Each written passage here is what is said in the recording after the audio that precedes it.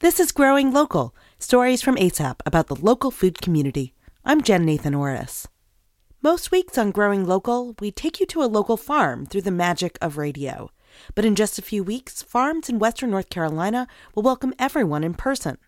ASAP's farm tour is coming up on June 22nd and 23rd, and nearly 20 farms are getting ready for the annual tour.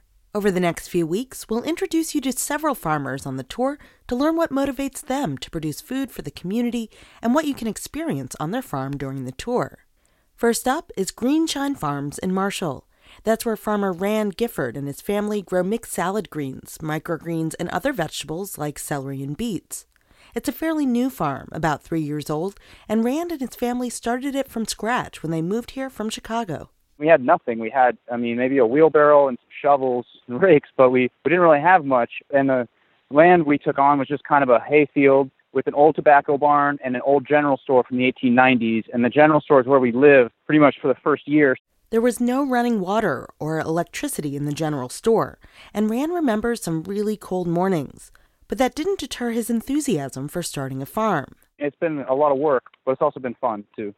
Rand and his family moved to Western North Carolina after working on other farms and starting a small urban farm in Chicago.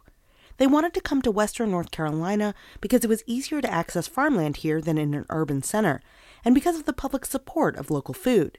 They recognized that they had to think creatively about their place in the food system because there were so many established farms in the region. We found that the crops that had the biggest return were things like salad greens because they grow quickly, they fetch a really good price, and it's one of those things that you kind of have to get local if you want high quality. But it took some work to figure out where to sell their greens. So we applied to the farmers markets. We didn't really get into any of them, and I knew the CSA was a little bit saturated, and so we just went right to the grocery stores. That's kind of been our niche. He noticed that some of the small mom-and-pop groceries in Asheville didn't sell local lettuce or microgreens. So he formed relationships with grocery owners and managers, as well as 2 local food distributors that were seeking local lettuce.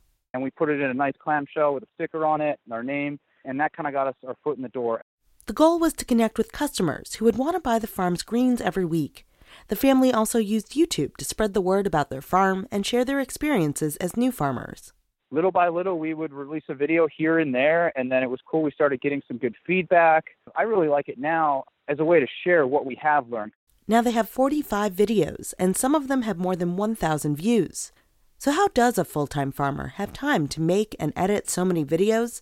His partner Alexandra takes on the bulk of the video work while she's caring for their children. The YouTube videos were her thing, and I have no idea how she found the time to do that. And especially looking back to those early years, like that first year, I honestly have no idea how we were able to do any social media at all. But they were motivated to connect directly with their customers and to share their knowledge with other new and beginning farmers.